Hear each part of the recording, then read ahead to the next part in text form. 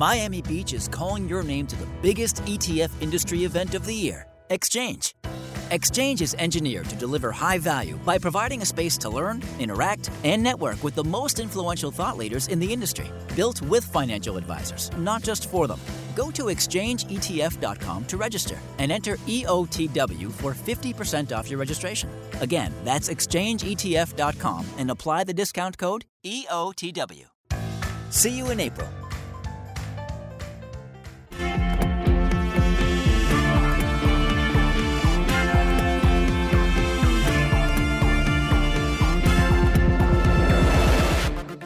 We're talking about investing with exchange-traded funds.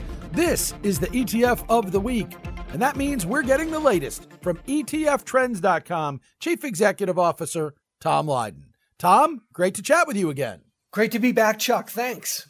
Your ETF of the week is the Simplify Healthcare ETF, ticker symbol PINK. Pink. It's the Simplify Healthcare ETF, and the pink kind of comes from the pink ribbon, all about breast cancer, and this fund has a lot, but not everything to do with breast cancer and breast cancer research. So explain what's going on here and what attracts you to this fund right now. You're absolutely right, Chuck. Pink was launched during Breast Cancer Awareness Month back in October. Simplify, who's the issuer of this ETF, donates all of its management fees, all of it, 100% to the Susan Komen Breast Cancer Foundation.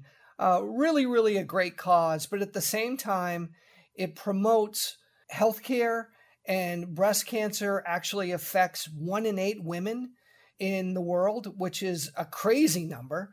And by bringing this awareness to the surface, not only can investors learn more about the advances that we're making in healthcare, but learn more about the companies involved, where it's going, and actually have it participate in your portfolio. So kind of a cool offering here where it's important for your portfolio. It's important for the advancement of medicine. It's important to find ways to profit in that area. But at the same time, by buying this ETF, you can kind of give back as well. So this fund, obviously in the healthcare space, investors have lots of exposure to healthcare. So how does this play in a portfolio with others? Because the space is a little bit different, isn't it? Well, it is. Really what we're talking about here is sectors, Chuck. We don't spend enough time talking about sectors. And there are some sectors that have done really well in the last 12 months. There are other sectors that haven't done as well in the last 12 months. The average investor doesn't tend to spend time on sectors. However, something like this is going to hit home to people. And if you look at your overall portfolio, and it's very easy, there's a lot of great software out there that's available free of charge, where you could plug in your mutual funds, your ETFs, your stocks, and see the overall allocation that you might have to a certain sector. Well, if this cause tended to hit home for you, or if you felt just by some of the companies that are involved in this, that you would want to have your healthcare weighting more towards these companies, it's easy to do that. When you think about genome editing technology and the ability in the next couple of years when you go in to get your annual checkup or your mammogram, you could actually just by giving a little bit of blood see if you're currently susceptible to breast cancer. So you could get out ahead of that rather than waiting for something to show up. And CRISPR, one of the companies that's behind that, is very much forward-thinking, does a great job, very much aligned with breast cancer research through genome editing. Why wouldn't you align your individual healthcare goals along with your portfolio rather than just arbitrarily taking the major sector indexes or the sector allocation that the S&P might give you? There is a word that the fund industry uses for a fund like this one. It is called an impact fund. And that is because, of course, it has the idea that you're trying to do your investing while creating an impact socially. That's, of course, everything being donated in terms of the money management firm's profits to the Susan G. Komen Foundation. The question would be, does somebody still, in a case like this, make sure that you are putting first your investment goals and second your philanthropic goals? Do you balance them? What's the right order to make sure that you're making the right impact on both your portfolio and the charity?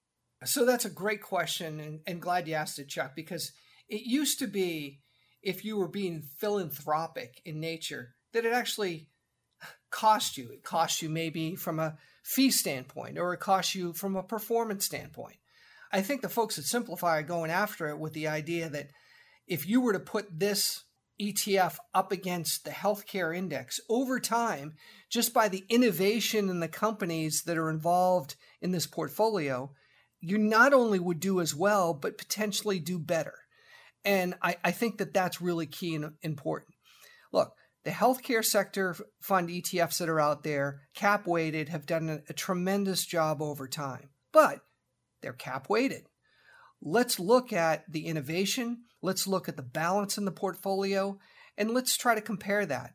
And, if this is important to you, if breast cancer awareness and education is important to you, and you can find your way to have this in the portfolio and you feel good about it because you're actually giving back while maybe getting a little bit of alpha in that sector allocation, that's great. Is it guaranteed? No, never. But by having that, I think in all the material that you would be getting if you're going to the website and the breast cancer research information, and the innovation in the medical advancements in technology, just by knowing that, you're going to share that with others. And maybe, just maybe, somebody you care about will go in and get a checkup, or somebody might get a genome sequence done when now the prices are under $1,000 to get that done, when just a few years ago it was $10,000 to make that happen. If you happen to have breast cancer in your family, it's so important to stay out ahead of that. And this is kind of a way to just remind people in a very educational way while you're also giving back. This, as you pointed out, a fund that started in October, so we don't yet have a 200-day moving average. Fund that got off to a great start, and then in the volatility of January, basically gave it all back. So it's more or less been flat. Anything in terms of whether you want to wait for this to become a trend-following play, or because it's got the impact and the other sorts of things, this is either right for your portfolio or it isn't? Yeah, for some people, if you're not a sector allocator and you don't have any allegiance to the cause, may not be for you. However, if you do, during certain economic times, identify with healthcare as being an important sector during times of inflation, during times of rising interest rates, historically does pretty well, that might be something that you want to overweight. And then finally, if you have a personal connection with it and the cause, that might make sense too. So again, we don't often highlight ETFs that have specific causes, Chuck, but I think this kind of tugs on our heartstrings a little bit. And it's nice to see another example of how the ETF industry continues to broaden and offer some great possibilities. Yep, it is a chance to do good and do well at the same time. It's Pink, the Simplify Healthcare ETF, the ETF of the week from Tom Lydon. Tom, look forward to our next conversation already. Thanks, Chuck. The ETF of the week is a joint production between ETFtrends.com and Money Life with Chuck Jaffe. And yes, that's me, and you can learn all about my hour-long weekday podcast at MoneyLifeShow.com or on your favorite podcast app. To learn more about investing with exchange-traded funds, go to ETFtrends.com.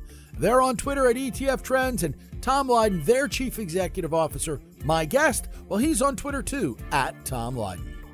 The ETF of the week is available for you every Thursday. We hope you will follow along on your favorite podcast app, and if you have time, please leave us a review because they really do help. Until next Thursday when we do this again, happy investing, everybody.